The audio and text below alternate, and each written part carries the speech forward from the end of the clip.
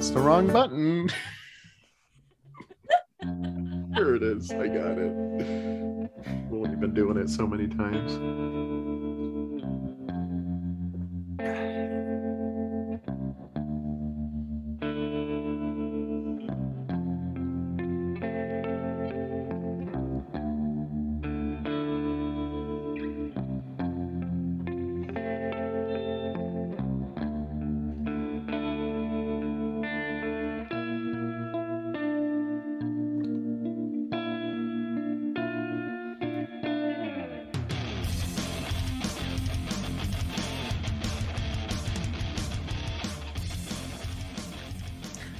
Hey everyone, my name is Leif. My name is Tess. And you guys are listening to Same Peaks Y'all, the podcast where two librarian geeks talk about the TV show Twin Peaks once every couple of weeks. Yep, that's us, and I really like this show. It's my favorite show, and Leif has never seen the show, so this is his first time watching the show. And every episode of the podcast, we talk about an episode of the TV show, and I do a summary of the show, and Leif fills in with his color commentary, and then we discuss the many mysteries that we have discovered within the show. And then we solve the mysteries, of course. And then by the end of the episode, everyone has all the answers. I have a theory about that, by the way. I was thinking about the show during my day, as I often do. Yeah, highlight my theory for the show. And then we have a returning segment this week. Keen-eared listeners may have noticed that we did not have a Sent from My Guy phone last week. I didn't really make a big deal out of it because you know what? It's a free country. And if Guy has things that he needs to do, you don't have to listen to our show and email us. Maybe Guy Dudeman found himself, I was going to say a gal Dudeman, but maybe I shouldn't assume a partner dude human. I hope you found yourself a good partner dude human. Well, on Thanksgiving Day, I got an email from Guy Dudeman. So, man, I hope you were having a good Thanksgiving, Guy, that you were, emailing your favorite podcast. Maybe he had the same kind of Thanksgiving I did, where it was just me in the house, like hanging out by myself, Yeah, maybe. Yeah. There's nothing wrong with spending a Thanksgiving on your own and just like having some me time. And I feel like there's, a compulsion to spend time with your family, even if you don't feel like it on Thanksgiving. And you know what? It's perfectly fine to just have a on your own Thanksgiving. That's okay. Yeah. If you find yourself saying something like, Thanksgiving is coming, or Christmas is coming, maybe take a moment and see, do you have to? Maybe not. Maybe you should just send everyone away and you sit around the house and play video games all day. That sounds rad, Yeah, that does sound rad. Now, I don't know what Guy Dudeman was doing other than at 7:23 a.m. on Thanksgiving, he wrote us a nice email. Popped out of bed first thing in the morning. Probably in another time zone where that's like a very normal time to be up on Thanksgiving, or maybe he got up to cook the turkey. I hear that it takes a long time, like sometimes all day. I don't know, but all that to say, I forgot to do it's Dudeman. I forgot to do it. I'm so sorry. Yeah, here's our latest missive from Guy Dudeman, of course, from the great Twin Peaks podcast. It's Happy Hour in France. Here's the thoughts I had. Well, first he says, "Oh no, I missed last week's episode."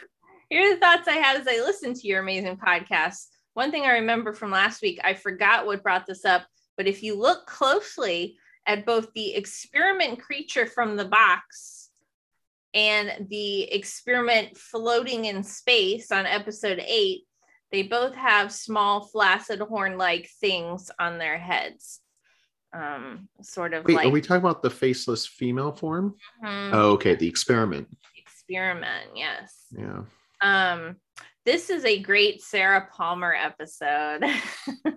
Grace Zabriskie really gets to show off her acting chops here. And if you look at the package of jerky, you'll see there's a symbol that looks reminiscent of the Ace of Spades card that Mr. C has.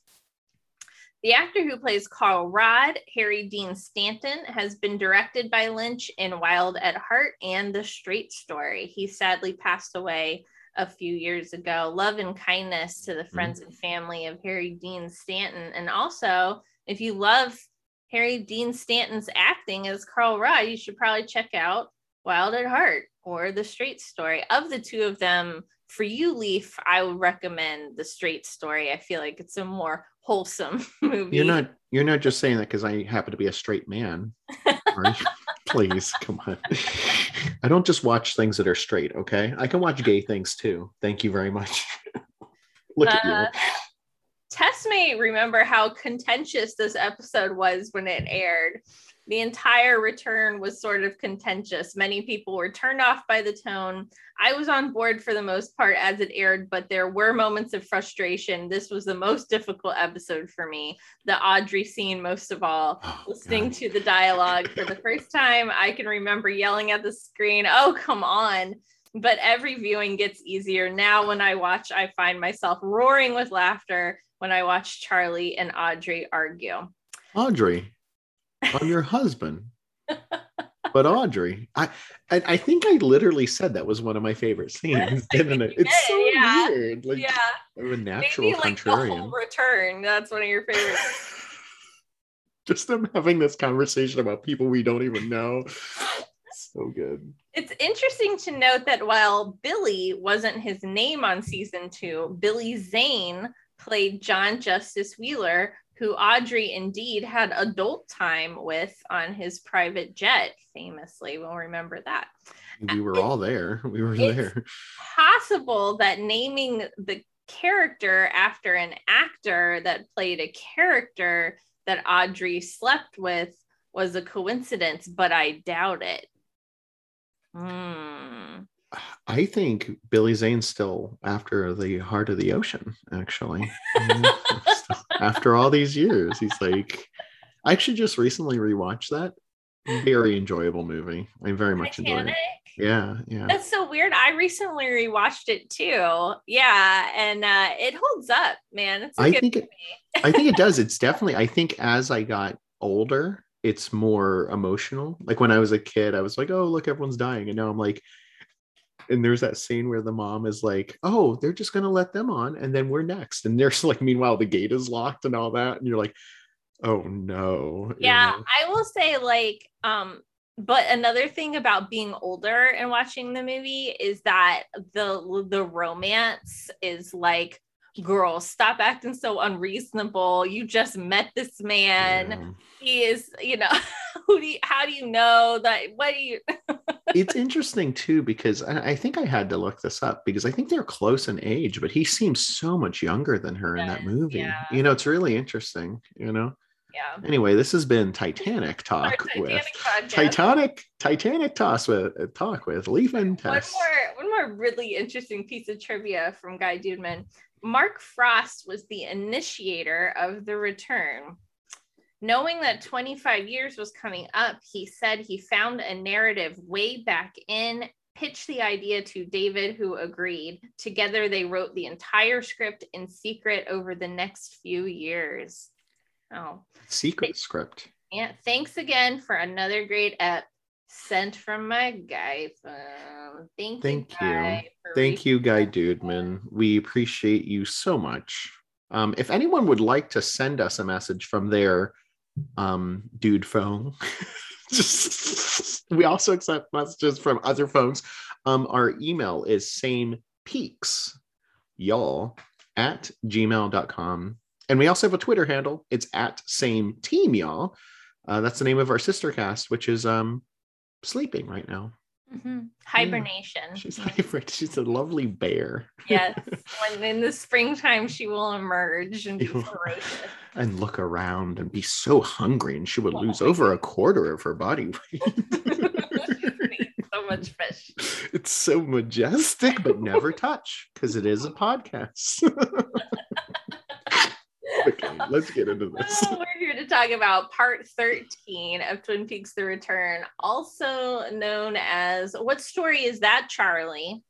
And it opens with an amazing conga line into and really interesting music too, right? like very strange music. I love experimental music that I'm like, is this music? I don't know. Let me listen to it. Like it was really getting me going. I liked it a lot. It reminded me vaguely of like maybe something that might play in a like our early 90s video game, like in the background. Yeah. It actually sounded a little bit to me like a almost like the dial-up sound a little bit. Like when you like when you're getting on the internet, you know? Yeah. So this conga line of the Mitchums, the girls, and Duper as they head into the insurance company. They have brought gifts for Bud Bushnell. Candy presents him with what looked like an expensive bottle of liquor and diamond cufflinks and a key to his new car, which apparently matches Duper's new car. Very exciting. Tony, meanwhile, not excited about this. He's hiding in his office and he calls Mr. Todd, and Mr. Todd reminds him of their agreement. Basically, he's like, now you've got a day to remedy the situation, basically, of Duper being alive. The actor who plays Mr. Todd, so good at being very serious and creepy. No, we don't know for sure. I don't think it's been revealed, but are we assuming that Mr. Todd works for Mr. C? That's what I would presume. That's what I would assume as well. Yeah, but I don't think it's ever been explicitly. I don't know if it has been, but Guy Dudeman, let us know. Okay. And then we flash over to the Jones residence where a gym set is being delivered for Sonny Jim. And Janie E is bewildered by this, but also very happy. And then she also sees the convertible BMW in her driveway. And I think she's, feeling those feelings that she's been feeling for Dougie. I thought we were going to get another sexy time scene with the two of them, Yeah. So funny. And that gym set for Sonny Jim, by the way, is so extra. It's got like lights and a spotlight, and there's this scene of Sonny Jim playing on his gym set, and there's this another kind of weird musical accompaniment to this scene. It's like an instrumental version of I forget what the song is, but I think it is interesting to note that it's a piece of music from the ballet Swan Lake. And Swan Lake is famously, if you are not into the world of ballet, there'd be no way for you to know this, but famously it features one dancer who plays two roles, which I think is kind of similar to the way that Kyle MacLachlan is playing multiple like versions of Dale Cooper, basically. So it's one actor playing like multiple roles sort of within the so I thought it was interesting. I don't know if it's a coincidence or not. I don't know if we're going to highlight it. Do you know, real quick, do you or Guy Dudeman or any of our listeners, that original music when they were doing the conga line, like where do I get more? Like I really liked it. I don't know if that's like I'll look it up and see if I can find it for our next maybe episode. Can we do that for the I never Googled that segment. Remember we had that going for a little bit. Like I didn't have time to Google it, but I should have. Lazy to look that up segment. Yeah. I'm gonna try to find that music for you. Thank you. Yeah, I really liked it. I don't know. I listen to a lot of weird stuff though. You do. I do. Yeah. I gotta send you this playlist I'm making. What is it? Well, you know how we do staff day at the library? Yeah. Well, this year I was put in charge of making the staff day playlist. Well, who else would you ask other than the hipster in the Dropbox? So the hipster in the box. I remember the original hipster. Official library DJ now. Yeah. So all I did was put a call out to the staff, just at large of the entire library system. Send me your fave songs of the moment, or your fave artists of all time, whatever. Just send me some music that you'd like on the playlist. And man, I am getting some really interesting, I had no idea, but like the musical tastes of the library staff span decades, genres, languages. It's a beautiful thing. And I have to share this playlist with you when I'm finished with it. Hey, can I add a song? Oh my goodness. Probably no one even remembers me, right? You're no longer a staff member, but not of no, that's okay. I won't add a song. Oh, what song did you want to add? It's called BITCH by Bay Miller. No, that's not going on there. That's not acceptable? Oh, okay. It's a good song. Check it out.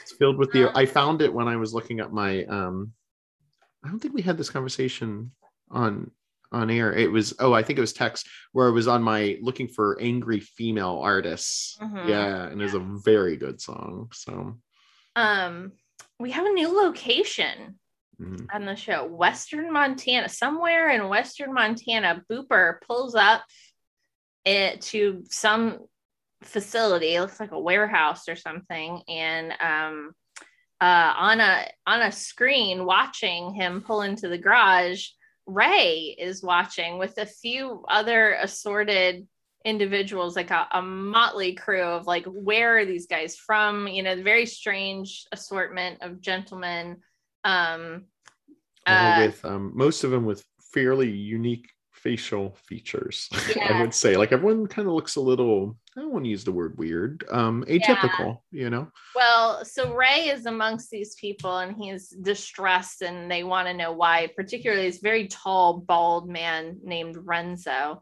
And I know Ray, him. Yeah, I've seen him at the Bald Man meeting. I was about to say, at the when you all get together at the meeting of Bald Men, of course, when I go to the Bald Men meetings, and I knew Renzo. He's kind of a troublemaker, this guy, you know. Believe it. And Ray is like, the reason I'm not happy to see him is I thought that I killed him, but apparently I didn't. And Renzo is like, I'd like to have some fun with this guy. And we soon find out what fun to Renzo is when Booper is given instructions to ride up in an elevator, and Muddy, another one of these men, explains that they're going to play a game, that he's a new contestant in a game that's been going on for 14 years. Of arm wrestling, and Renzo is undefeated, and so they give him a choice that you can either like participate in this arm wrestling, and if you lose, they'll get rid of you. If he wins, he wants to know what happens if he wins, and he's like, I want Ray. I don't, because they tell him like, well, you'll be the boss if you win. He's like, I don't want a boss. I just want a few minutes alone with that guy right over there. This is actually how I just got my new position. Actually, I had to arm wrestle Renzo. It was really brutal, and then they made me the boss. It was crazy, you know. As they're going to the venue for the arm wrestling, they like walk down some stairs into a large empty room with like a small table for arm wrestling. The arm wrestling stadium, of course. Yes. Regulation size. They enter the arena. Yeah. Renzo punches him in the back of the head.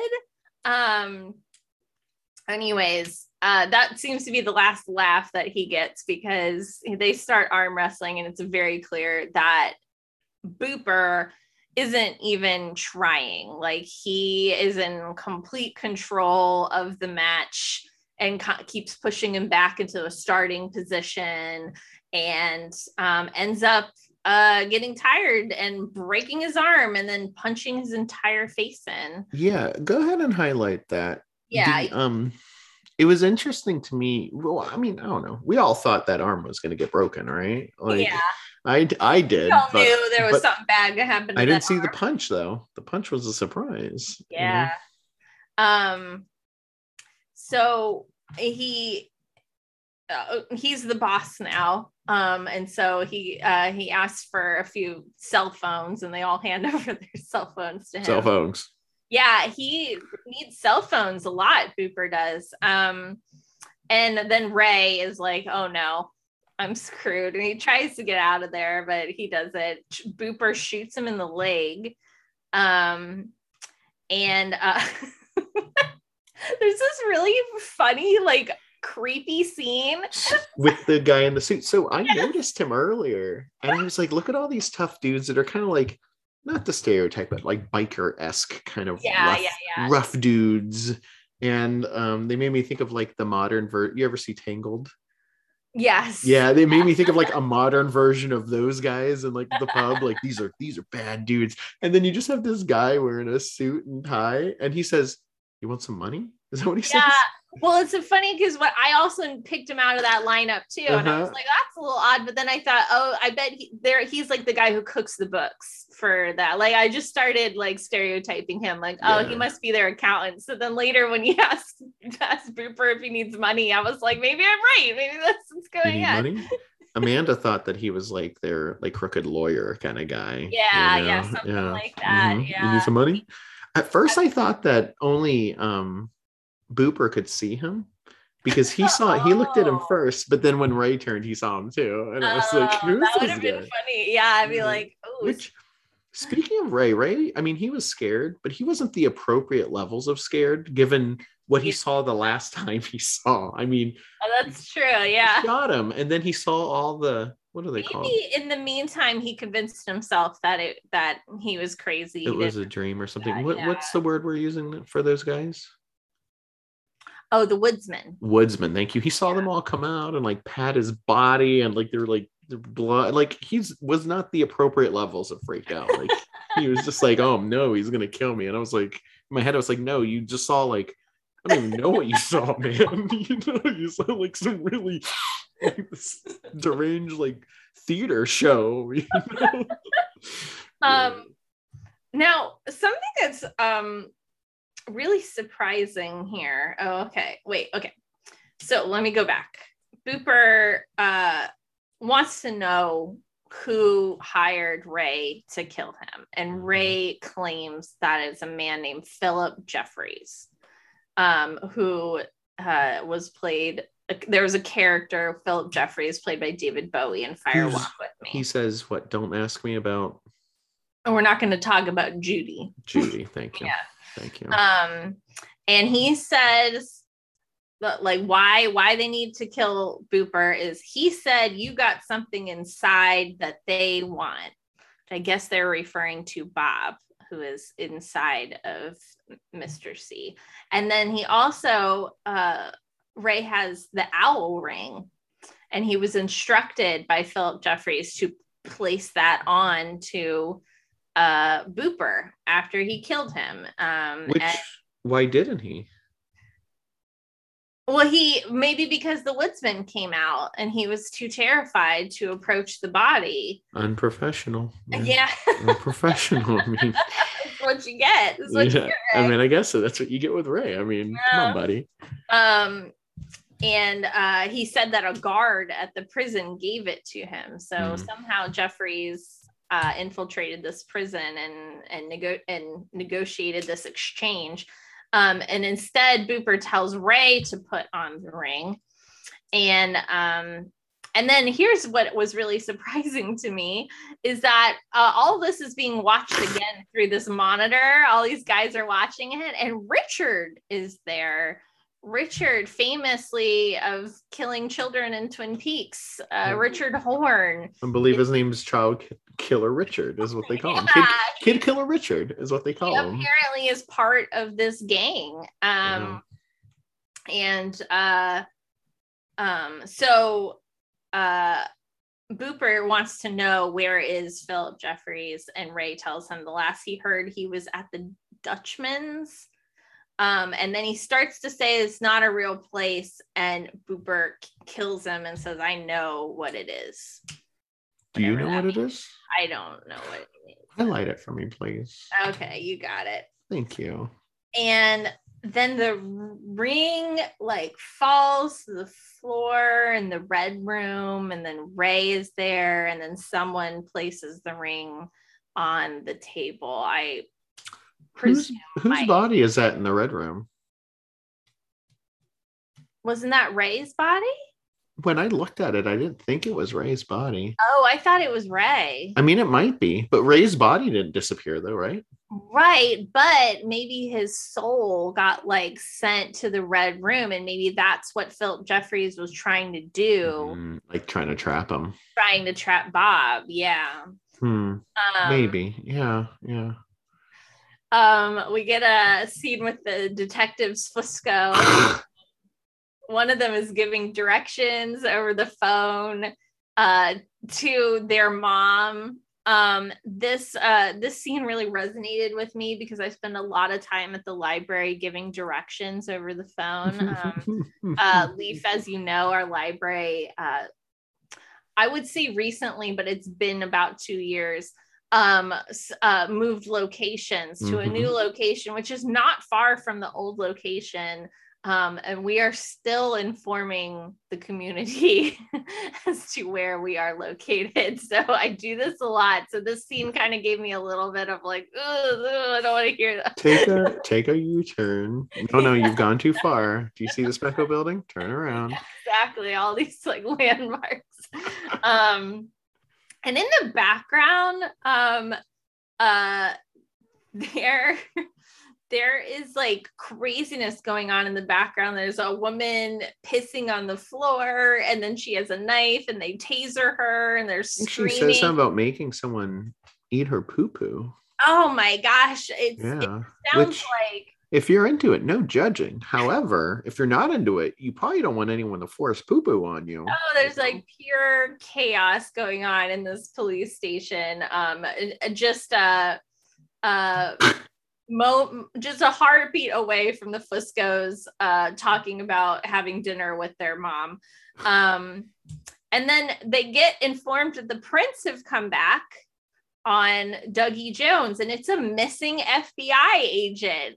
And they're like, ha, ha, that's hilarious. And then they throw it away in a very dramatic style. One of them tries to make a dunk into the trash can. So there's a mystery that you thought might need solving, but no, apparently they're just going to throw it in the trash. Yeah, they're like, oh, here's a mystery. Oh, don't worry about it. And we have Chantal and Hutch. We have another scene of Chantal and Hutch. They're driving through Utah, and they're talking about Mormons. That's the whole scene. That's a cute scene, actually. I really enjoyed it because she said something like, no booze, no sex before marriage, no this. He goes, but a guy can have like 7 or 10 wives, right? It's so funny. You think there'll be more of them? It's really cute. It was a cute little scene. It would be a really cute scene if you didn't know that they like probably just like killed somebody and then ate Cheetos over their corpse. But I don't know. It's interesting though, because they don't. Well, I was gonna say they don't see that as wrong, right? Like they're kind of so far beyond. Yeah. Yeah. Janie E drops Duper off at work in their new car. She's still guiding him out of the car. Yes. Everyone's always guiding him. There's actually like right there, there's a scene like immediately following this where he walks straight into a glass door. Another thing that happens at our new library location. People walk into doors more frequently than you would imagine. Leaf, I don't know if you ever got to see the new library location, but there's a lot of glass. I did. Yeah. Last time I went down, Elizabeth gave me a little tour. So that was nice. I almost flew right into a door. So luckily, so Tony's waiting for him as soon as he enters the building. He intercepts him, offers to buy him coffee. Oh wait, I have missed something. Yes, okay. It's okay. It happens. I have to go back because I realized that this is the scene where Tony's gonna poison Duper, but I never talked about how he got the poison. Yeah. Tony goes back with the Fuscos and the chaos in the police station. Tony is there at the police station to see someone named Detective Clark, who is on a smoke break, which I find it so interesting. Like, whenever I see people smoking on TV, I get, I don't know, it triggers me for some reason, because I think I just don't see it very often. Like, I think that in general, the public are interested in health and know that cigarettes are bad for us. And so generally when you see someone on, like, you don't see people on TV or movies smoking generally. And if you do, you kind of, it's like shorthand for they're bad. Wait, does it trigger you as far as, because you're like, oh, this is a bad thing, or trigger you? It's like, just because, like, you don't see it very often, and then when you do see it, it's typically used as like a plot device, because it's just not normal, like, to see people smoking now. I think just because people, like, on the regular, people generally smoke less because we know more now about cigarettes and how harmful they are. And, you know, you can still choose to smoke. That's totally up to you. Do whatever you want.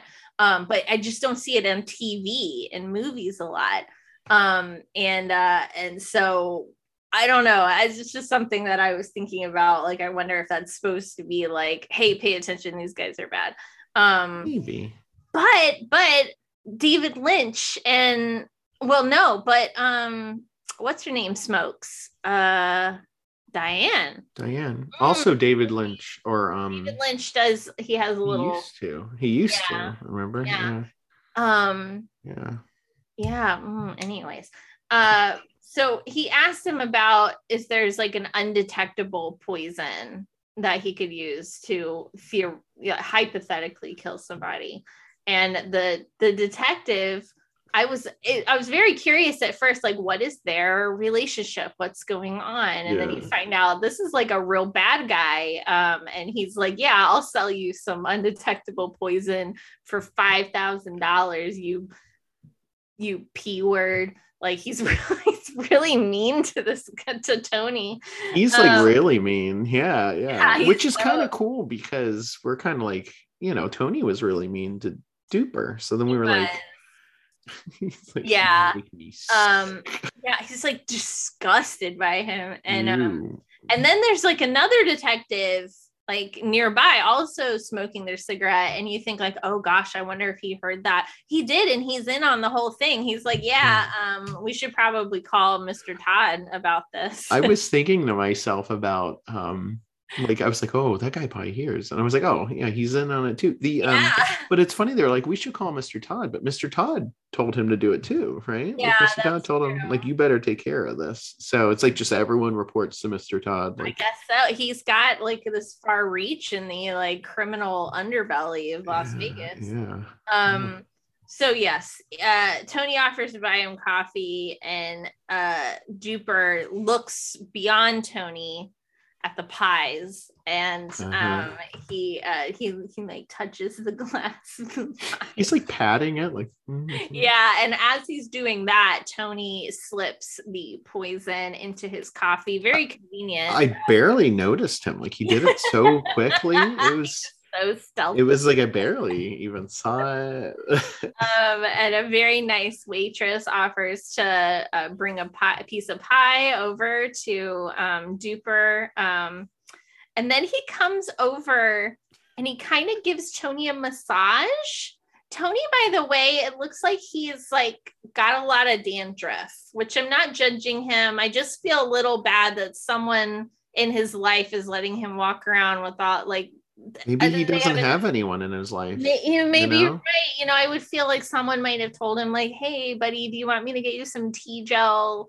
Or maybe wear shirts that are white. Wear lighter colors. Wear a shirt that says this is not dandruff on it, and it has 2 arrows up to his back.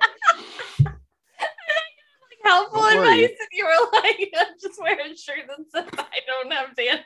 I don't have dandruff, guys. Maybe like, I think that's dandruff, but His shirt says otherwise, so I'm gonna let it go. I don't think he has I anyone don't in know his who to life. believe. I don't. I mean, what's the t-shirts lie? I mean, now all truth is out the window. Um, uh, so Duper starts giving him a massage, and then Tony starts crying and like realizes the error of his ways in that moment. And then he goes, there's a really funny scene where he goes to throw the coffee away into the urinal. And the guy's like, that bad, huh? Yeah. Like, it's so bad. Speaking of things that are bad, I was feeding, so my mom is on a little trip with her man friend. Yeah. And so I've got to feed Chippy, her dog. Her partner dude human. Her partner dude human. Yes, of course. She's on a trip with her partner dude human. And anyway, so I have to feed Chippy, right? So I'm feeding and Freya. So Chippy has a specific diet, half of a thing of wet food with half a cup of dry food, and you kind of mix it in. So Freya's helping me, and she goes, "Oh, I want to eat some." I'm like, "Sure, go for it." So she eats the wet stuff, and she doesn't like it. She spits it out. She's like, "Blah." And then she's like, "I want to try that one." I was like, "The dry one?" She was like, "Yeah." And she goes, "I like it." I was like, I was like, "Are you being serious? Are you joking?" She goes, "No, I really like it." And then she was like trying to get another one. I was like, I can't imagine that tastes good. Yeah. Anyway, she only ate 2 pieces, but I don't know, man. Sorry, Chippy. Back at the Twin Peaks Double R diner, we get a scene of Shelly very hard at work. Her cell phone rings. It's Becky. Becky reports that Steven has been missing for 2 days. I'm like, good riddance, but we don't know what happened to Steven, do we? No, we just know he hasn't been around for a couple of days. He's probably a job. Actually, I think I should have highlighted, but did you know what I was about to say? No. You probably did. No? Okay. Did I highlight it? Highlight it, please. Okay. I figured out where he is. Oh no. Shelly, I thought this was like a sweet mom moment because Shelly is like very busy at work. Her shift is going, but she said, and at first she's like, honey, can you just call me back? But then I think she realizes that her daughter is like deeply in distress. And she says, why don't you come down and I'll serve you a slice of pie and we'll find some time to talk. And I thought that was like a really sweet moment. And you can see it on her daughter's face. Like, yeah, that would be really nice. Yeah. And I think she says hot chocolate too. Hot chocolate, a piece of pie. Okay, Mom. Thanks. Tony is confessing to Bud Bushnell. Poor guy, he's crying. Yeah, he's crying. Told him, like, I've been working for Duncan Todd. I've been lying to you. I've been cheating. And Bushnell asked him if he would testify against Duncan Todd and the corrupt cops. And Tony is just like beside himself. Like he just wants to be a better person. And so I guess, he's going to do what he has to do. And it's all thanks to Duper and his. One of my favorite bits in the show, of which there are many, is the idea that everyone's like, Duper, what a phenomenal human. You are so great. And he's just like, human. You're like, yeah, human. That's what you are. Good job, buddy. You're so. And he really showed me the way. I'm like, show me the way. No, you showed me the way. Like, I think that's, and it's been going on for like a lot of episodes, Tess. It's been going, and I keep thinking, like, I've almost given up now. Not in a bad way, but like I used to be like when he first turned into Duper and all that. And I was like, oh, okay, in this episode, Coop's gonna wake up. Nah. Okay, how about in this one? Nah. And they keep teasing us, right? They tease us with the badge, and they tease us with the statue, and they tease us with the coffee, and they tease us with the pie. And it's like, nah, he's still just Duper. He like, I mean, I guess he's probably functioning better than he did at the beginning. At the beginning, he didn't even know to go to the bathroom. Well, Guy Dudeman mentioned this in his note to us about how contentious the series was when it first came out, and I feel like this was a huge point of contention amongst the fan base. The dwindling fan base at that point was like, when is Cooper coming back? Like, we want to see Cooper and like what. Highlight it for me, please. Okay. Highlight it for me, please. Oh my goodness. Such an incredible series. And you know what? Thank you the universe for creating David Lynch. I mean, really, like this guy, he is next level, you know. Back at the Double R Diner, Bobby comes in and he orders the usual, which I am so jealous of anyone who has a usual. You know what I mean? Like, I've always just wanted to be like a person who has a usual. Like, you go into a restaurant, you'd be like, I'll have the usual. And I tried really hard. There was this one diner I was going to every single weekend, and I always ordered a broccoli and cheese omelet. And I really, really tried to get them to admit that that was my usual. But every single time I'd be like, darling, I'll have the usual. And the waitress would be like, what do you want to eat? Like, can you... They probably have been burned before. Like someone's probably like, I'll take the usual. They're like, I got it. And they're like, wait, none of this is what I want. And they're like, are you sure? What's going on? And I'd even be like, you know what I'm going to order. You know, I order the exact same thing every week here. And they'd be like, I know, I'm just going to need you to say it so that I can write it down. Legally, can you say it into the mic for me, please? My supervisor's listening. Verbal consent to this broccoli and cheese omelet. Do you give your consent for this broccoli and cheese?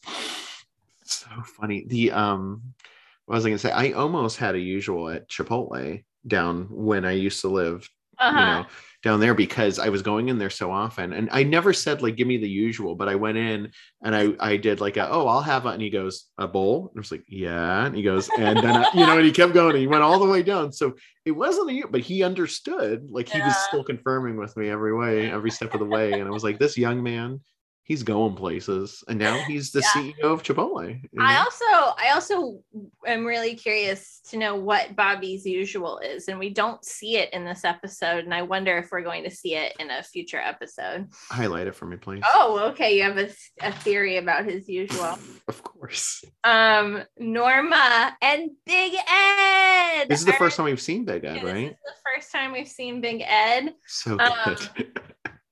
And they tell Bobby, like, come and have dinner with us. And Bobby starts telling them about, like, they ask him, like, how's it going, Bobby? And he's like, yeah, we found some stuff that belonged to my dad, which made me wonder about, like, the timing. Thank you, because he said it was today, right? Yeah, of this episode, because I was like, did all of this happen in, like, one day? Like, that they found that they looked inside the chair and they threw the thing, and then also that the weird vomiting girl and the gunshots and like that can't all have happened in the same day. So I wonder if either it's like some kind of mistake. That's impossible. I am. Or maybe Bobby did some more digging.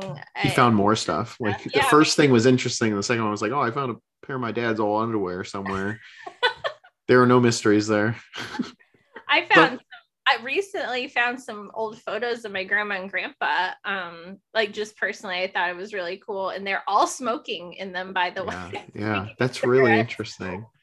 That's an interesting point about smoking, because now I'm gonna have to pay attention, because I guess I don't really see it in film that often. Not nowadays. I feel like if you watch an older movie, you will definitely see it. Like everyone's smoking. Yeah, I recently rewatched. I think I've talked about this on the podcast before, but whenever I watch Ghostbusters, I'm always really worried about Dan Aykroyd, because he's just like comedically like inhaling smoke at all times. Netflix just came out with a live action. It's a show based on the anime Cowboy Bebop. Yeah, have you heard of it or watched it? I mean, I've heard of it. I haven't watched it yet. Yeah, I used to watch the original. Back in the day, I would stay up to like 2 to watch it, because it would come on Adult Swim back in the day, and like 2 was when Cowboy Bebop came on. It was different times, man. But anyway, in that show, the main character Spike smokes, and he's probably like the danger with smoking is, luckily it's changing, but other than like you being sick, is like that if it's filmed a certain way, it looks really cool, right? Yeah. And I remember thinking as a young kid, because I'm a rule follower, but I like to do the right thing, what I think is the right thing. And so even as a young man, I was like, no, I'll never smoke. But then I remember watching Spike, this anime character, smoke, and I was like, oh, damn. So does he smoke in the new adaptation? He does. In fact, it's kind of a plot device too, where I think it's either with two. I think it's him. Two other characters do the same thing, where it's really, really weird. Maybe not look too much into it. Where there's two different women, so two entirely different scenes, two women, and both struggling to light a cigarette, and then him coming and like lighting it for her. But it's like two different scenes, two different women, and two different men. Like, it's just really weird. Like, what is wrong with the women in this universe? They don't know how to work. They don't know how to work lighters. Like, what is that? Unless like the director was just like, oh, that's a really cool. Like, it is cool. Like, he kind of lit. And I think he did a thing where he like, which once again is kind of weird now because we're in the age of COVID and all that, where he like takes a cigarette and like lights it, like, and puffs it and then gives it back to her. Like, it's in his mouth and then in her mouth. I don't know how that works. Anyway, he smokes. It looks cool. Not as cool as anime Spike, though. Cool. And I think that's why they don't include it in like movies and TVs anymore, because it's like, oh, that'll encourage impressionable humans to also smoke cigarettes. You remember Joe Camel? Do you remember Joe Camel? Yeah, I do remember Joe Camel. Remember he used to like gamble and hang out, and he was cool, and he was like, hey, kids, eat some yogurt and smoke some cigarettes. I'm like, okay, Joe Camel, sure. He's like, hey, you got to catch all those Pokemons. First, you got to catch all these cigarettes in your mouth. I was like, okay, Joe Camel. And Ronald McDonald would come in and be like, here, eat this. Yeah, right. But sometimes, I know we're going on this weird tangent, but sometimes like mascots can be for good. Remember Scruff McGruff? Remember? Oh, yes, I do remember. Or Smokey the Bear. Smokey the Bear. Or Sparky the Fire Dog. Remember Sparky? I don't remember Sparky. Sparky the Fire Dog was you're not going to believe this. He was a fire dog. He was a Dalmatian who was like a Dalmatian man. Like Scruff McGruff. Yeah, like Scruff McGruff. Yeah, I know. Illinois 60652. Scruff McGruff, Chicago, Illinois 60652. Yeah, I do remember. I have this dream where one day there'll be I know this is a tangent, and I'm already planning like 3 more tangents based on this tangent, so I apologize. That we would have like a shared universe where like Smokey, I love it, Sparky, and Scruff. Like Scruff is like, oh, this is I need to get my friend Smokey. Smokey's like, I'm out of the game. He's like, people are still, I saw the forest and they're just chopping them down, man. And then I learned about how actually some forest fires are safe for the forests and they get rid of underbrush. And now I don't know what's true, man. What was I going to say? Oh, and what was the name of the owl? The don't pollute, give a hoot. He had a name. Oh, did he have a name? Guy Dudeman, let us know. Anyway, I had a dream about that. Do you care? This is the last tangent on a tangent about a spoiler for the Clifford the Big Red Dog movie. Go for it, man. So I saw this movie with Freya, and it's a fine movie, but I don't know why something about the trailers like really spoke to me, and I really thought it was going to be like my movie of the year. Like, this is the movie I watch every year. Like, somehow like the trailers did it for me. Had you seen any of the trailers for Clifford? I've seen the trailers, yeah. Did you see the scene where it's like, what's he doing? He's like trying to make himself smaller. Yeah, and I was like, this is a really good kind of a metaphor for trying to fit in, right? But being yourself. Anyway, spoiler alert, it's a fine movie. But I was in my head, because I love this shared universe situation, I was like, I'm gonna lose my mind because there's a magical like pet store owner played by John Cleese, maybe, anyway, played by someone, and that's where Clifford comes from, right? This magic. So I was about to lose my mind if at the end, post credits, of course, it's like him on the phone and he's like, oh, you were looking for a pet? Oh, you're interested in a monkey? Well, I have one. He's quite curious. Thank you. And I was like, dear goddess, all the powers that exist in the universe, let this happen, please, and have this Curious George movie that leads into this. And then I was thinking the Very Hungry Caterpillar, and I was like, could you make it happen? Bears. Can you imagine? Well, they're okay. Anyway, they're okay. I mean, the mom never takes off. The mom never takes off like her house dress, her muumuu. I was like, come on, you know what I mean?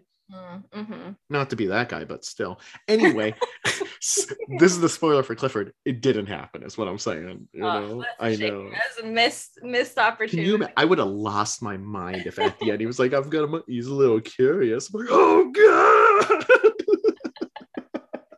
Anyways, Bobby offers to leave. He's like, hey, Ed, if you and Norma want to have dinner. And Ed's like, don't even bother, man. That's not happening. He said nothing's happening here. Yep. Now, Ed's such a good character. You know? Yes, he is. I have a lot of feelings about Big Ed in this episode. A man walks in, his name's Walter, and he's there to see Norma, and he even gives her a kiss. It's hard for me to tell if Walter is like a personal acquaintance or a professional acquaintance or a little bit of both. But he just had to drive over and sexual acquaintance. share the reports with her. That 3 of her 5 Norma's Double R Diner franchises. Hey, let's hear it for Norma. Are profiting. Way to go, Norma. Such a good surprise. But the Twin Peaks location, her flagship diner, is lagging. And the reason is because the pies taste better in Twin Peaks because Norma uses the finest ingredients. And Walter's like, you know, at the other locations, they use all your same recipes, but they save costs on the ingredients. And then he also thinks it would be a really good idea for her to change the Twin Peaks location to a Norma's Double R Diner as opposed to just a Double R Diner. Because that's what the other ones are called, right? Yeah. And Norma's a little hesitant because she wants her pies to taste good and she doesn't want to lose her clientele that are used to. She doesn't want to sell out. It's like the thing that you and I stay up every night worried that we're going to sell out with this podcast. And, yeah, right. Speaking of which, if you guys have enjoyed this, our Patreon is. Another businesswoman in town, Nadine, is hanging out at Run Silent Run Drapes, her silent drape runner store. And she's working and she has a display in her window of the golden shovel that Dr. Amp sells on his broadcast. And Dr. Jacoby just happens to be driving through town and he comes to a crashing halt in front of her store and just has to go and ring the doorbell. And so she responds and she is overjoyed to see Dr. Jacoby and explains that the display is a tribute to him and his show. And he is deeply touched by this. And he tells her it's us against them. I'm trying to wrap my head around Dr. Amp. I really am, because I like here's the thought process is it's like, so he's got this show, right, where he kind of gets people riled up, right, which we know exists in the world. So I feel like David Lynch is trying to say something, right, but then it's like he's just getting him angry about just vague things that you can fill in whatever you want, right? It's us against them.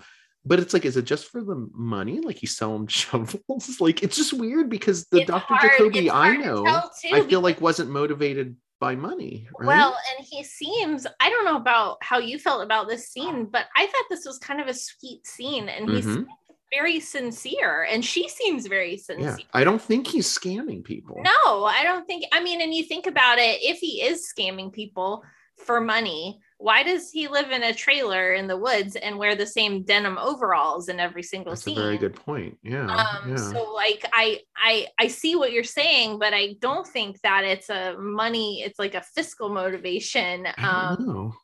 And I find this scene so interesting too, because like he says something about like, oh, the last time I saw you was 7 years ago. You were looking for a potato on the floor of the supermarket and there was a storm that day. And she's like, yeah.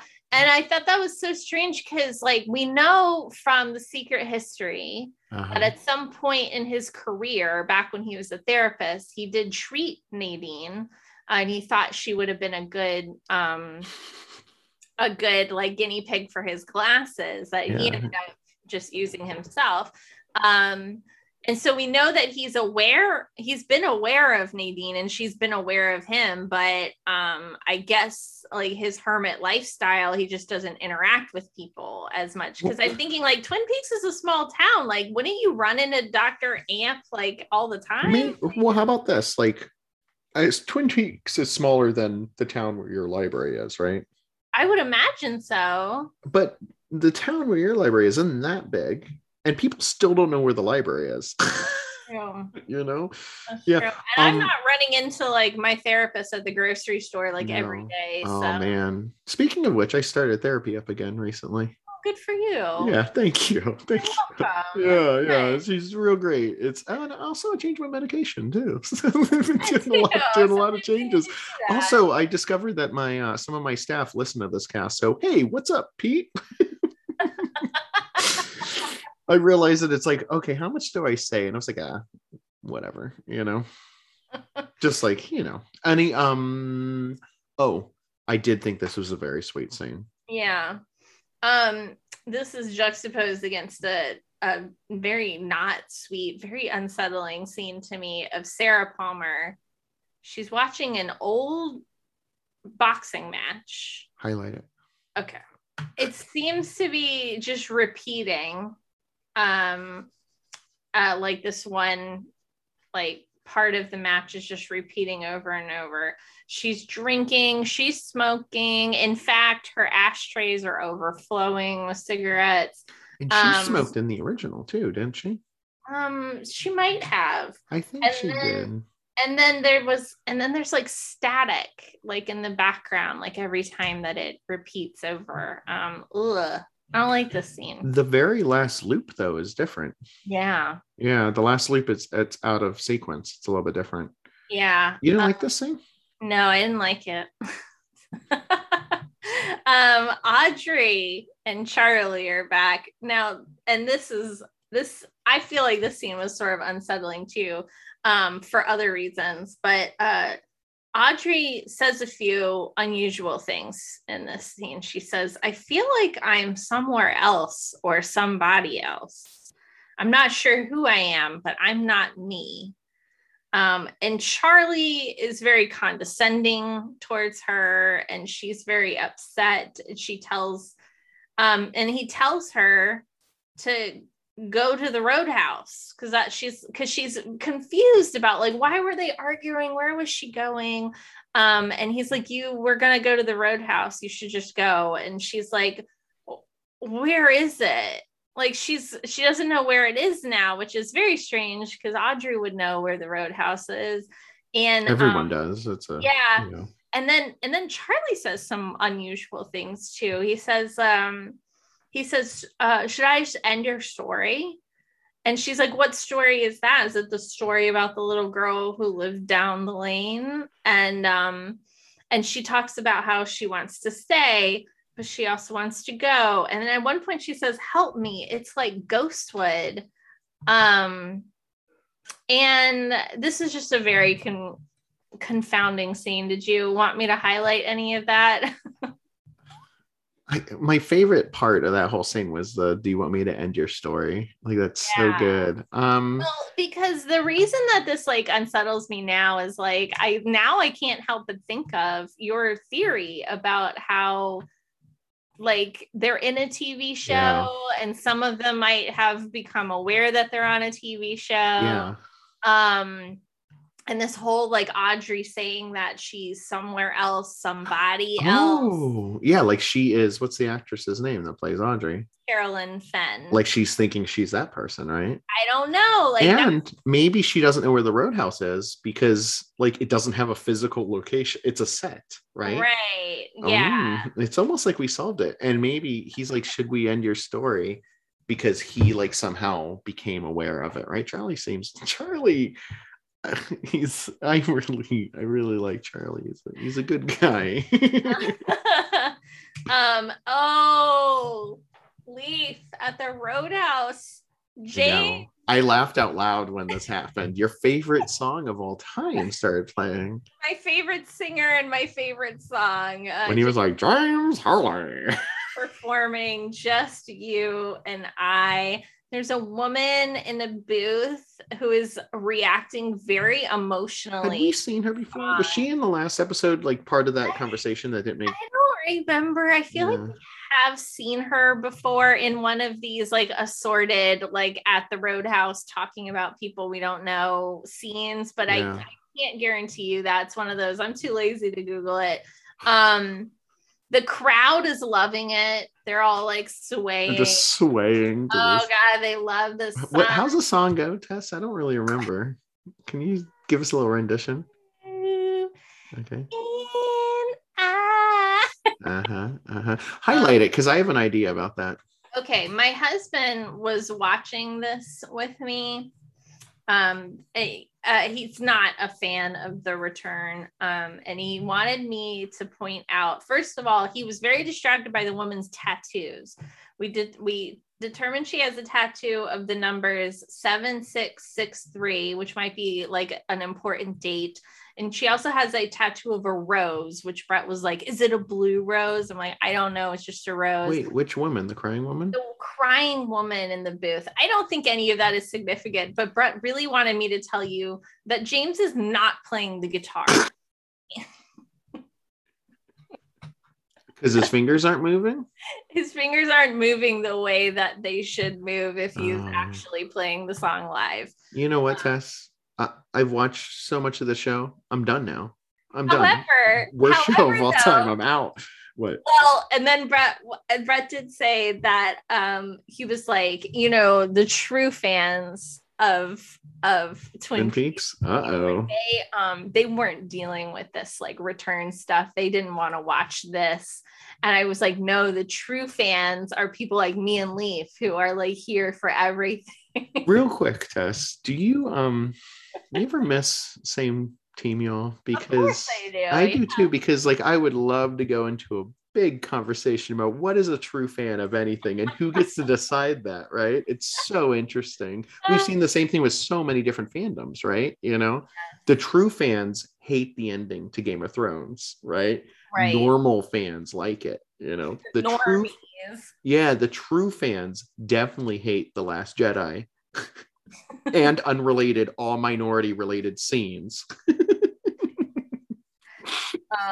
And then the very end of the episode, we see Big Ed at Big Ed's gas farm, his gas station. Big Ed is eating to-go soup from the Double R Diner. He's watching cars drive by. Brett pointed out that he has a sign that says all repairs strictly cash, which he feels is shady. He wanted me to tell you that as well. And then the credits roll. They just roll over Big Ed kind of just drinking his soup. And at one point during the credits, Ed lights something on fire and watches it burn. It's like a piece of paper or something, right? Yeah, I'm worried about Big Ed. I hope he's okay. Well, you know what's so funny is, well, how about this? Maybe Big Ed not set up to accept credit, right? He doesn't have Square Pay. And maybe he's been burned before with bad checks. Come on now. I mean, yeah, I'm with you. He should get on it. I'm a little surprised he's still working there. You think he would have like passed it on to someone, or you know? Well, I mean, James has his music career, so like, who else would he give it to? It is so funny too, because they bring out the special announcer who previously was like, "Now coming up, it's 9 Inch Nails," and I was like, "Ooh, who's it gonna be?" And it was like James Hurley. So funny. So wait, real quick, the true people that got frustrated with the show, like, did they just drop off and they're done with it? Yeah, every week the ratings went down. Yeah. See, it's so tough because I've experienced that particular story, like the story of enjoying a thing while watching the ratings, right? Yeah. So many times in my not so much now, but in my life, as in like I'm watching Heroes and it's the 4th season and it's going down. What's the Nielsen? I'm watching Sarah Connor Chronicles. The ratings go down. I'm watching this. The ratings go down. And it's like, it's difficult. I know it even happens like nowadays in this golden age of television. They'll give like a really awesome show, like one season, and then they'll be like, and we're done. We're not going to Just cliffhanger. You'll never know what happens. Yeah, it's the OA. The OA actually got 2 seasons, but it ended on such an epic cliffhanger, and now we'll never know what. I was just thinking about that show the other day. I know. I only saw the first season. I didn't watch the second, but my friend Miranda had told me about there's like a tree universe or something. There's like a scene where like a tree reaches through. You need to watch it. Yeah, it's wild. It's like, did you think the first season was weird? I love weird stuff, Yeah. Also highlight Big Ed for me, please. Highlight Big Ed, you got it. Highlight is Big Head. Big Ed's Big Head. Are you ready to discuss the many mysteries that I've highlighted by? I am. Real quick, are you enjoying yourself, Tess? Sure. I am as well. This has been great. Okay. What's that? That short didn't sound very convincing at all.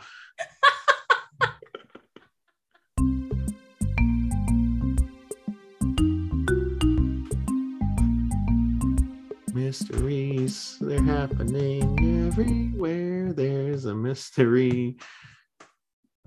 Bob found his dad's underwear. Okay.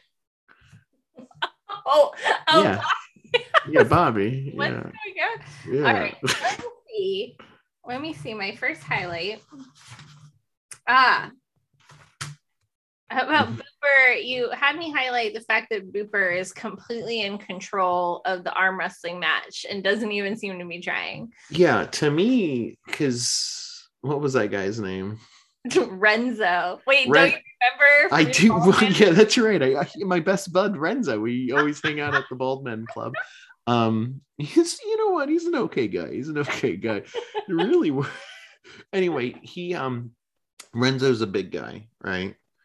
And Booper's a little guy, right? Yeah.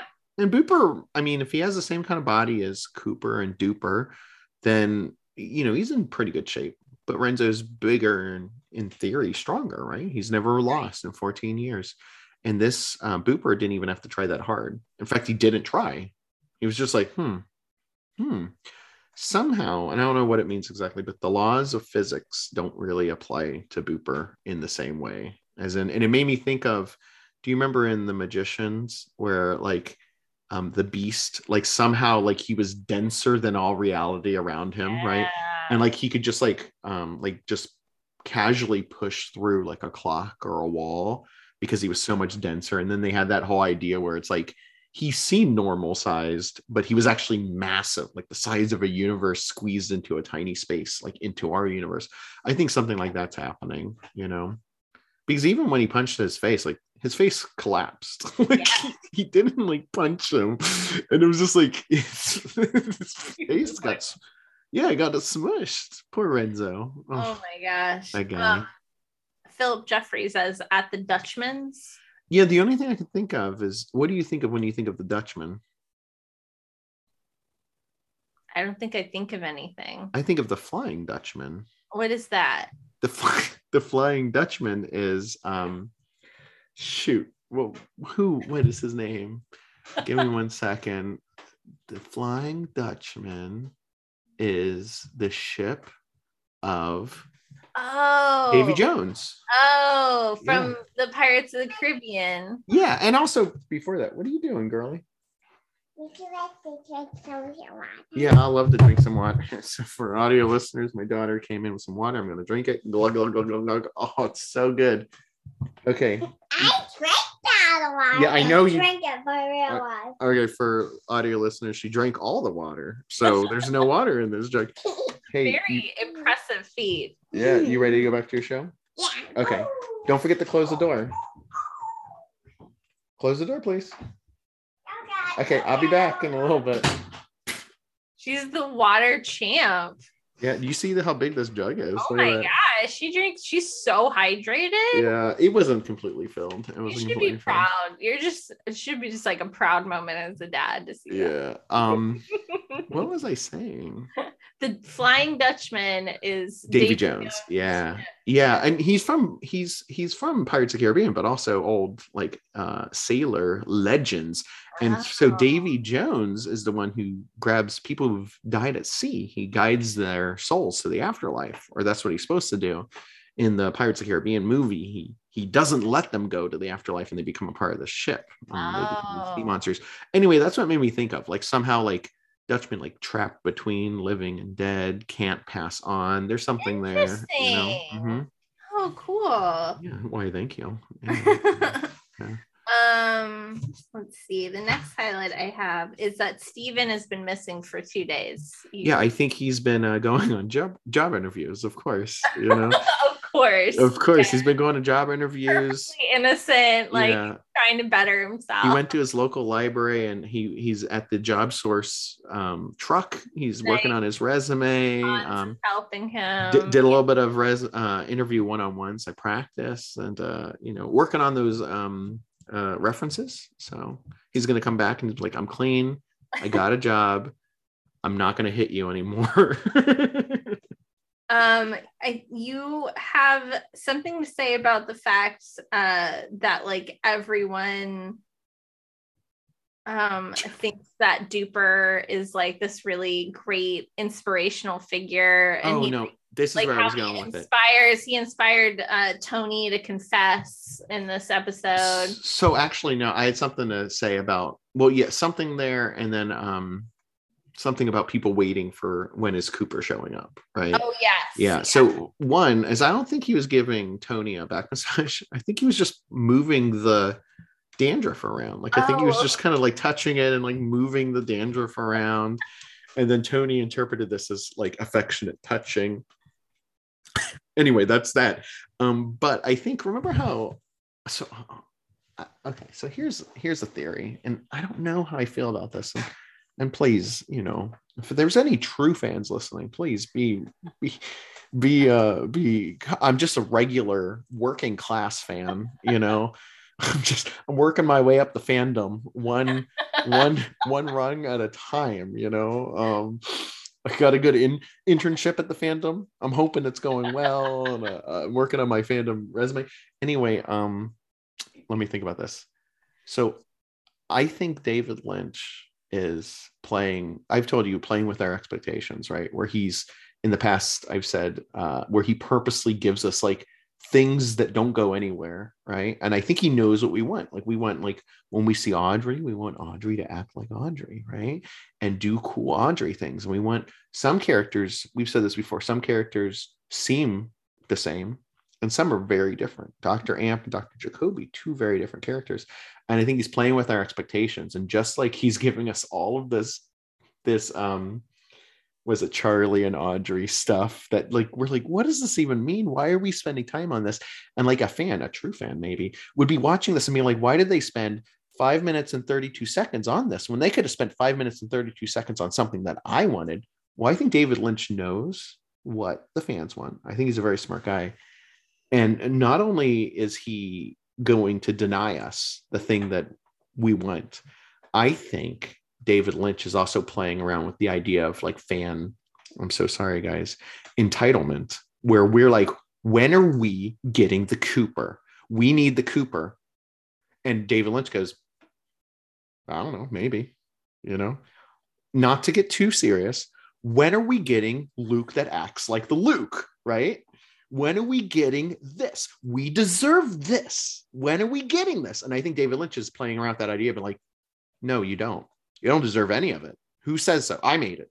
Deal with it. Do you want me to tell you what it means? You want me to tell you what it means? No. But I'm the true fan. David Lynch says no. That's the end of that story. I love it. That's why I'm saying David Lynch is like one of my favorite humans of all time. Can you tell me about this? No. No, I won't.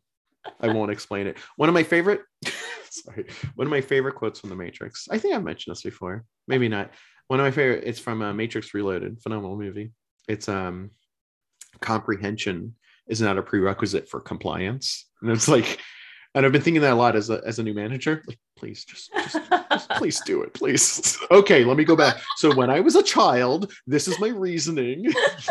Or you could just please do it. That'd be great too. Anyway, one more thing about David Lynch too is I don't know how I feel about this thing. You know how the whole thing is like, it means something, and David Lynch is like, I won't tell you what it means, right? And that's the mystery, right? And so me, you, other people that enjoy this show are trying to, this is what we think it means. This is what we think David Lynch, even just then, right? Like David Lynch is like he's saying us something about our entitlement as fans. What if there is no meaning? Like there literally is no like secret story. Like he's not putting words into like a random word generator, but close to it. And like his great experiment is he makes the thing and then we make the story, right?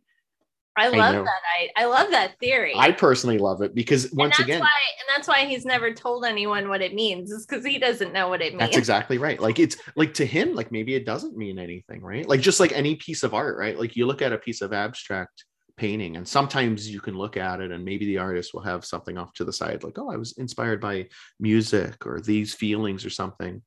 But a lot of times it's just we're creating it with them. Like they create a thing and then we're putting in our perception of it, which then creates the art. And I think that's what David Lynch is doing. You and I love Marvel movies, but there's not a lot of gray area. You know what I mean? Captain America was the good guy and then he beat the bad guy.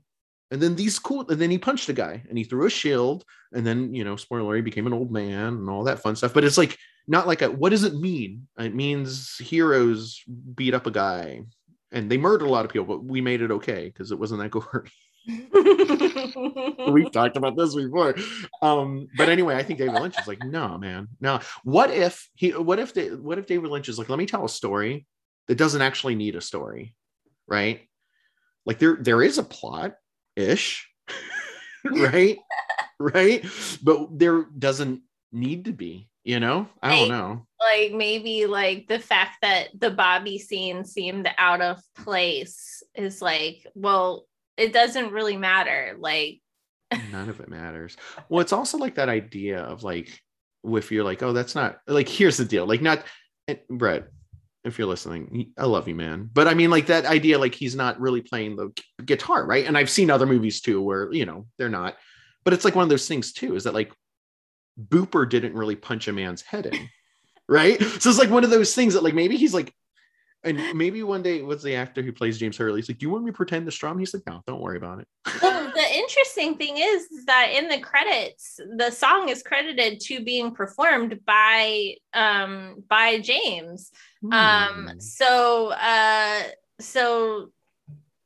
He wasn't playing it like in like when they filmed it. Yeah, maybe he played it like he played it like in the sound studio, and then I don't know. But I gotta tell you, I mean, it's a phenomenal show, man. You know. Did you have any idea what Bobby's Usual is? Oh yeah, I was gonna think of some weird joke. Bobby's Usual is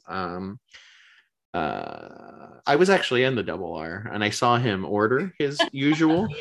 So his usual is very specific. It's a small baby shoe filled with sweet peas, and then surrounding it is strawberry syrup, and then right on top of it are 3 green olives. That's his usual. Ugh. Yeah, it's really gross. Well, you know what? That's what it is. The really weird thing is why it's a baby shoe, but that's fine. You know, that's fine. That's the weird thing. That's the weird thing. Oh my goodness. Let's see. What else did I have?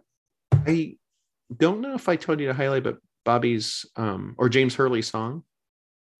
Oh, yes, you did have. Did I? Okay. Well, then we won't. Want to talk about it now, or do you want to wait?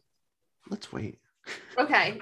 Because in the middle, before that, you wanted to talk about that old boxing match that Sarah is. Yeah, you know who watching. I think that was on that boxing match? Was it Bud Bushnell? I think it was Bud. You thought that too, right? I did think that. Yeah, I don't know if it is. We do know an old boxer. We do know an old boxer. I think it was him. Now, as far as the loop, I'm not really too sure. I mean, I think there's 2 ways we can always approach this, right? One is the what do we think is happening, right? Like a time travel loop, bad cable. Does she not know the DVD's looping or whatever, right? Or the second way we can do it, because if we've decided that there isn't actually, there doesn't need to be explanations for anything, then the next thing can be, what is David Lynch trying to say, if he's trying to say anything, right? So, and then maybe the thing he's saying is that her life is just like she drinks, smokes, goes to sleep. it's on repeat, just like her boxing matches, you know? And she's always watching something violent, because the last time we were with her, she was watching that nature documentary of like the lions eating something and night vision. And then now she's watching this like black and white boxing match, two men beating each other up. It is interesting. I need to get you your book back too. I'm looking right at it. I'm sorry I haven't sent it back to you. Which one? Your secret history book. Oh yeah. I still have it. I'm looking right at it. There it is. That's okay. You can send it whenever. Yeah, I'll send it. And I told you I got another book that I'm gonna give you that I found, and it I didn't finish it, but I'll send it to you. You'll see. Okay. You'll see. James and Just You and I. So I think he's doing this. So I feel like when he does this song, they're always, or at least the two times we've seen it, there's two women, right? Singing, right? And it's a very interesting, beautiful brunettes. Well, I won't go into that, but I was going to say I think somehow there's something being told or said about like the relationship. I've said this before, between men and women, you know, in this song, something about him singing, because really like the song, what is it? Like, you and I will go strolling forever. Like there's nothing. Okay. You know, and then also like his voice is like really like high pitched and weird. And they're just, the women don't have like any autonomy. Like they're not saying, they don't even have personalities. They're just repeating what he's saying. They're just repeating, and they're looking blankly out. And same thing with who is it, Donna and not Laura, right? You know, like just kind of looking, and they're on their knees looking up at him, you know, which has its own kind of connotations, right? You know, and so I don't know. I think there's something there he's saying. I just don't know what it is, you know, or really the answer is, or the actual way to phrase it is, there's something there that I'm trying to say, and I don't know what it is, since it's like I'm feeling the story with myself, right? Right. You know? Yeah. And what did you want to say about Big Ed? One of my favorite scenes in the entire show. I thought it was so good. I think, and it's interesting because you looked at it and you were worried about him, like he's real depressed. Yeah. Maybe he is, but sometimes you just got to like watch the traffic go by, you know, and just look at the trees or look at the thing and light a thing on fire. And I think that's what was going on. I think if I was to guess, he's probably thinking about Norma, maybe. They did, by the way, that scene had two really good surprises, because I'm like, oh, Big Ed and Norma are together. And then he's like, oh, nothing's going on here. You're like, oh. Then the second surprise is, wait, she's franchised her restaurant. Like, this is really cool. So I don't know. What do you think? Side note, what do you think of Big Ed's hair? Because Brett and I were having an argument about it. I think it looks really cool, and Brett thought that it looks really not cool.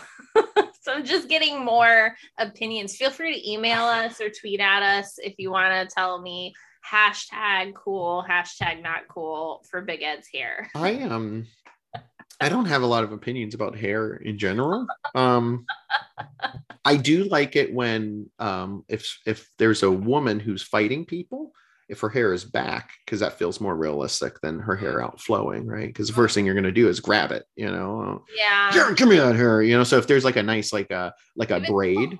If it's pulled back, you could probably pull it. You could still pull it too. You could. Yeah, but I feel like if you've got a braid, and if anyone has like a thick braid, like you can pull it, but it's not like pulling a strand of hair out of your head, right? True. Maybe. Or maybe the answer is you just like cut your hair real short or shave it or something. Yeah, that's probably. Let's think about this. Captain Marvel, kind of long blonde hair, right? But then in Endgame, half shaved, so less hair to grab, you know? Yeah, she did get a haircut. What's her name? Okoye? She's got the best hair because there's no hair on her head. That's right. She got it figured out. Yeah. As usual, Wakanda is way ahead of us. They're ahead of us with hair as well. Are you ready to discuss your quotable quotation for the episode? I gotta tell you, maybe. I don't know. Oh no. No. I've said this before. Here, wait. Let me hit the thing. There it is. Oh. So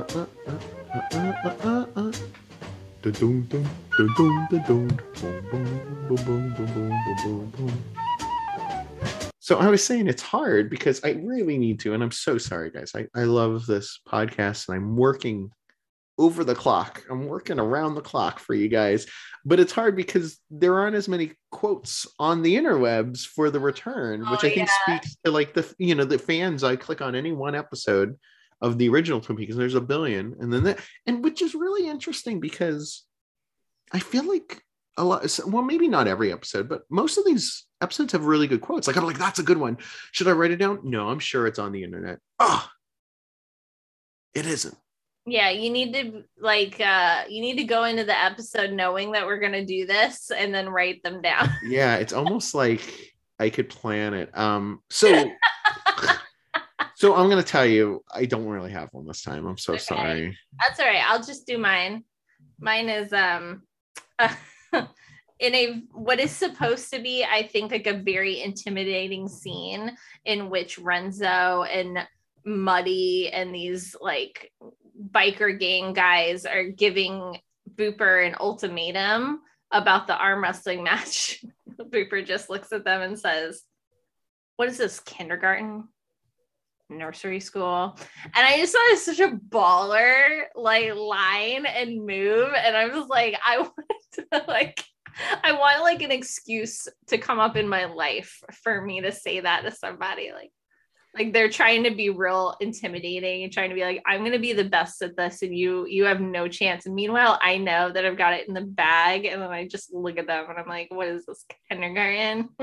Do you think, let's say instead of doing the arm wrestling, they were like, let's just rush at this guy and beat him up, right?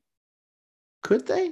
Like if I saw Booper and punched him, like would it hurt him or would it be like hitting a wall because physics don't really apply?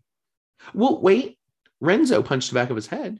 That's true. I mean, he was fine, Yeah.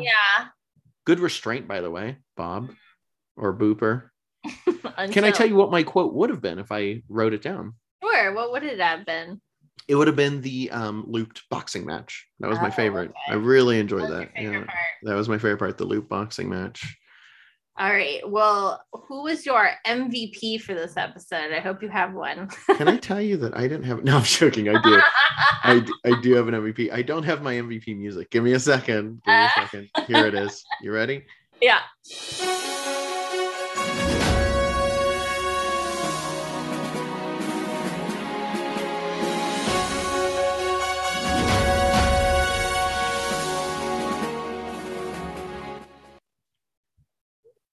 Okay, who was your MVP of this episode? Who so victoriously saunters out from that red curtain as the smoke clears? I for no real reason, I've decided to name Big Ed my MVP of this episode. Tell me more. I was so happy to see him. Mm-hmm. I thought his hair looked really cool. I had a lot of feelings about him because I was like so happy to see him with Norma, and then to like find out that this is still going on. Like, well, we all thought at the end of the second season that they got their happily ever after, right? Yeah, the saga of Big Ed and Norma just kind of always missing each other is still going on, and that's sad. It's sad to think about. Well, no, I don't want to cut you off. You finish your thought. Well, it's sad to think about, especially for Big Ed, because Norma seems like she's doing okay. She's got a booming business. She's got this Walter guy giving her kisses and giving her booms. Yeah, giving her some boom booms. Got a little something going on over on the side. And meanwhile, when we see Big Ed, he's eating soup in a gas station, and it just seemed kind of sad, like, but also it seemed very real. Yeah, it seemed like a guy you would know in your town who's just things didn't work out for him the way that he was hoping they would, but he's still going every day and just doing the best he can. Well, let me ask you this. What if they did end up together, right? And it just didn't work. Like they were like, we tried it. Like, is that a little less sad? Because they tried it. It would be a little and they're sad. still friends. They're still friends. It would be a little sad, except I got the vibe from him when he was talking to Bobby that he wasn't happy that there was nothing going on. He was just letting Bobby know, like, you don't have to worry about it because there's nothing going on. Like, he didn't say it like, oh, you know what, Bobby, we tried it and we're better off as friends, you know? Yeah, that's a good point. Well, I'll say, the thing about the soup though, is that I have this, I guess it's a rule. It's a personal rule. I don't like break rooms, like, at all. Like, break rooms are depressing places. You go there on your break, you know what I mean? It's like, oh, you're done. And then you're kind of in this cage with other humans that don't also want to be there. And then we're all waiting for the microwave, and the microwave is filthy, and we're looking at the clock, and we are in the break room, but we're still in the building. And anyway, all that to say is that I routinely, I have a rule. I eat my food cold. So I put my food in my lunchbox with ice packs, and then I eat it cold. And that's fine. All that to say is sometimes I just eat cold soup right out of a can. And sometimes, not to say, I mean, maybe Big Ed's depressed, but someone could look at that and be like, what is this hobo guy doing eating this can of soup? Like, just the label, like, at his desk or outside, you know, usually outside. They're like, what's the deal with this guy? What you're saying is it looks depressing, but you're actually doing it to avoid being depressed. Yeah. You don't have to go in the break room. That's exactly right. Well, also, same thing with Big Ed. Like, I mean, I think that he is thinking, and he's probably thinking about some regret with Norma and all that. But I mean, maybe his way of processing is just by having some soup and watching the traffic, you know? So, like, sometimes, like, if I'm sitting and I'm, I mean, meditating light, like out in public, like I'm in a chair and I got my eyes closed. Like, oh man, you okay? I was like, yeah, I just don't feel compelled to have my eyes open every second of the day. What am I doing? Why do I need to look? Or sometimes I'll be in a meeting, like a big meeting, not like a one-on-one meeting. That'd be a little weird, but a big meeting, like a staff meeting. And you close your eyes because what do I need to look at? There's nothing on the screen. I'm listening. I'm at a weird angle. I can't even see her face. I'm listening. You know, and people were like, what's going on here? Anyway, Big Ed. It is weird. I as you know, I'm a fairly religious person, and I'm new to it. I'm new to it as well. Did I tell you I went to that Unitarian Universalist church? Yeah. How'd it go? I went and I dug it, and I'm gonna go on Sunday. So I worked last Sunday, so I didn't go that one. But I'm going next Sunday. I'm taking Frey with me. So that's awesome. I'm so happy for you. But I feel compelled to say a blessing before I eat, because in my mind, eating without giving thanks is tantamount to stealing. Like, I should give thanks for this food. And so I always say in my mind a bracha before I eat, and I typically close my eyes so that I can focus on my meditation before I eat. And I always feel bad when I'm with other people because I'm like, I'm gonna make them uncomfortable now, and then I don't know what I should do. Should I say something like, hey, I'm gonna say a blessing, do you want to say a blessing with me? No, I don't want to do that. Should I should I just do it? Like, should I try to like rush through it? No, because that kind of defeats the purpose.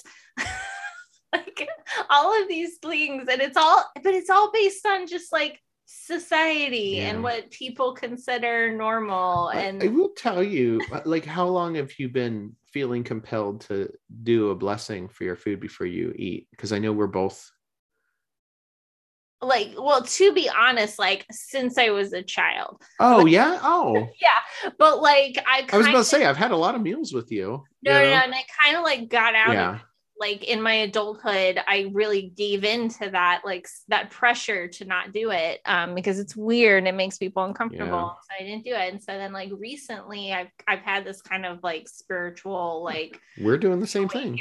Yeah.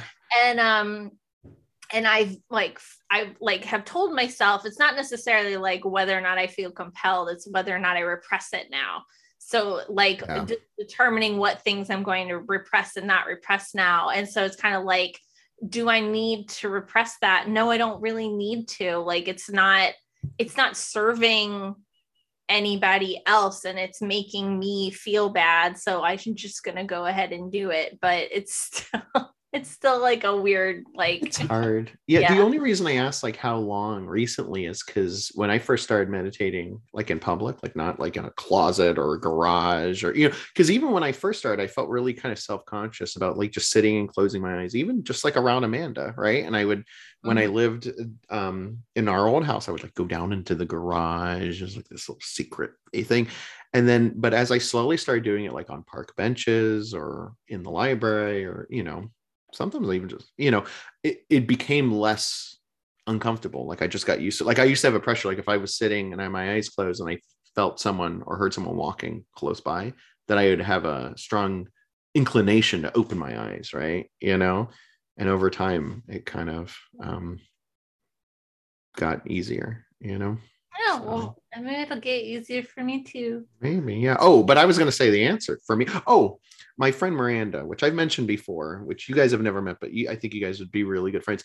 When I had talked about the idea of changing my name to Leaf, right? And I was like, oh man, it'll make people uncomfortable. And they're going to ask, like, how do I say it and how do I spell it? Miranda said, and this has stuck with me for a long time. She goes, not your problem. I go, what if it makes people uncomfortable? She goes, not your problem. They'll deal with it.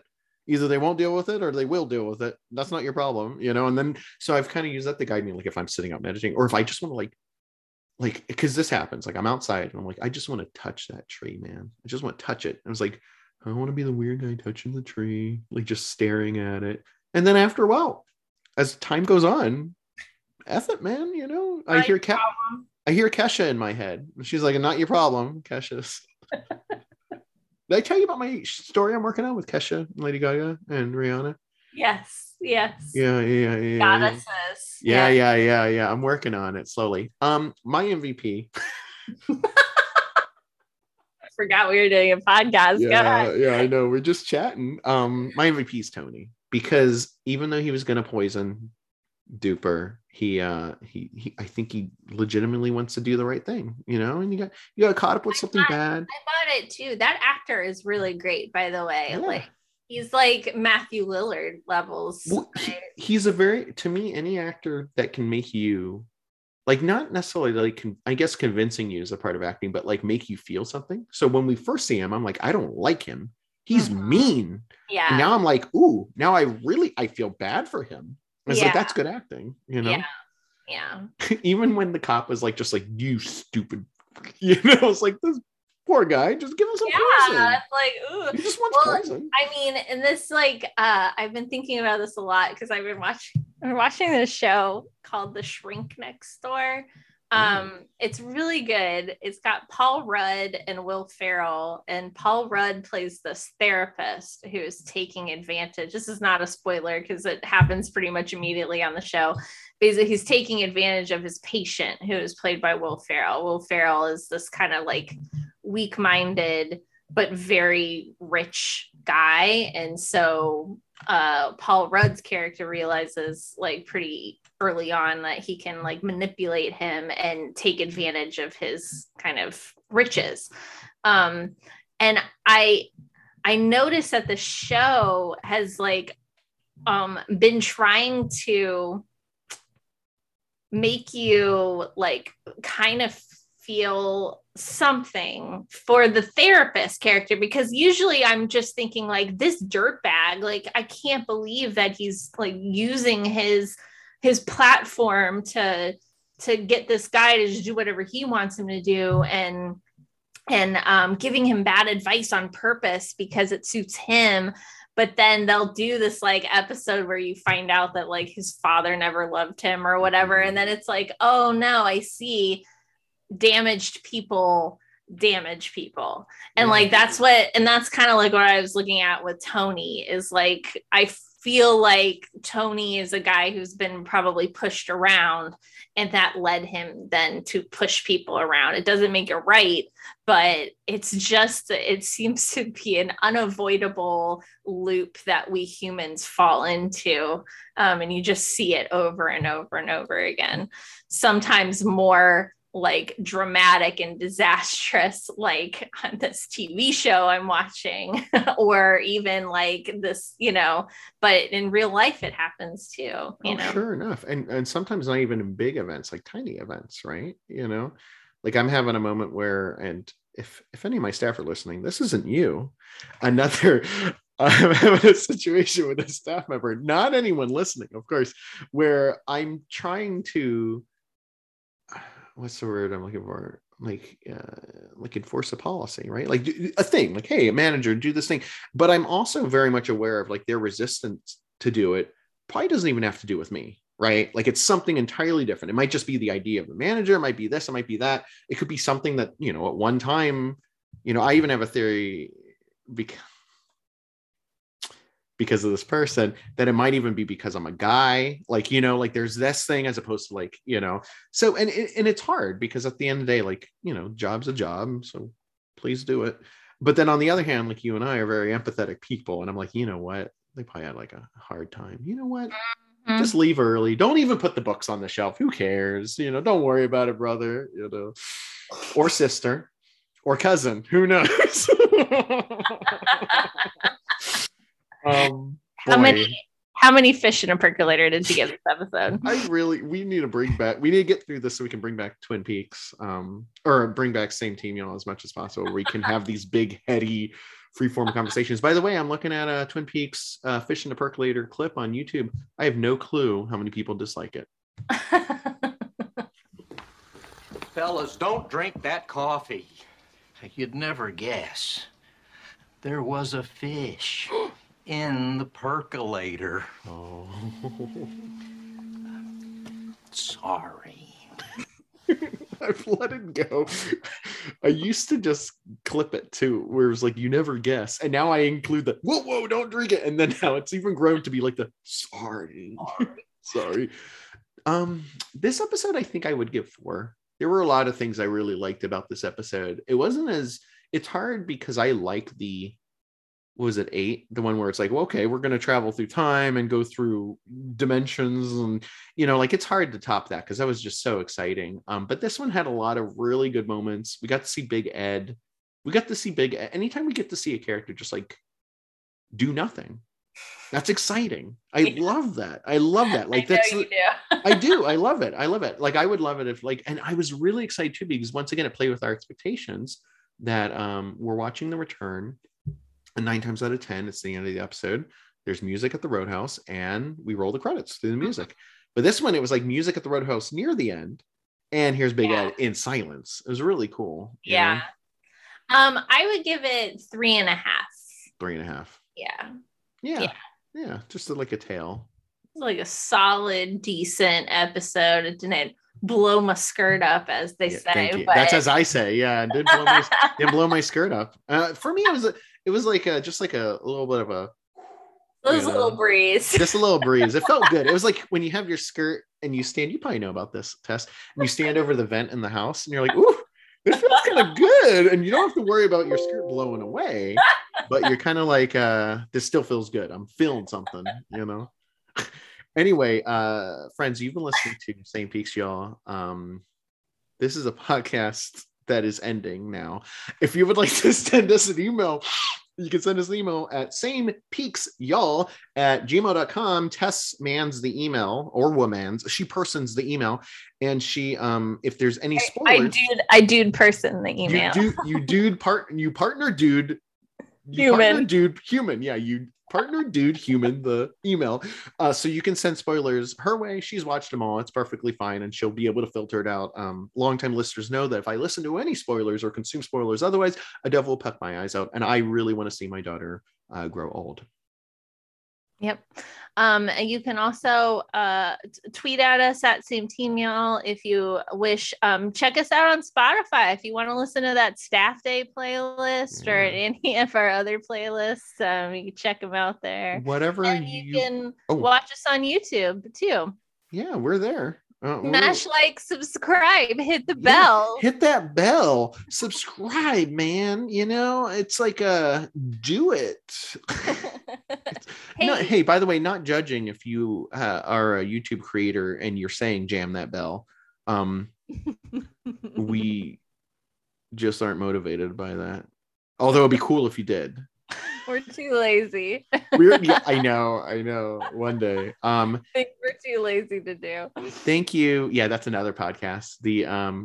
I got an idea. Oh, Anyway, and thank you so much for listening, and have a jolly day. Have a eat some, put some, I'm looking for the button, I can't find it.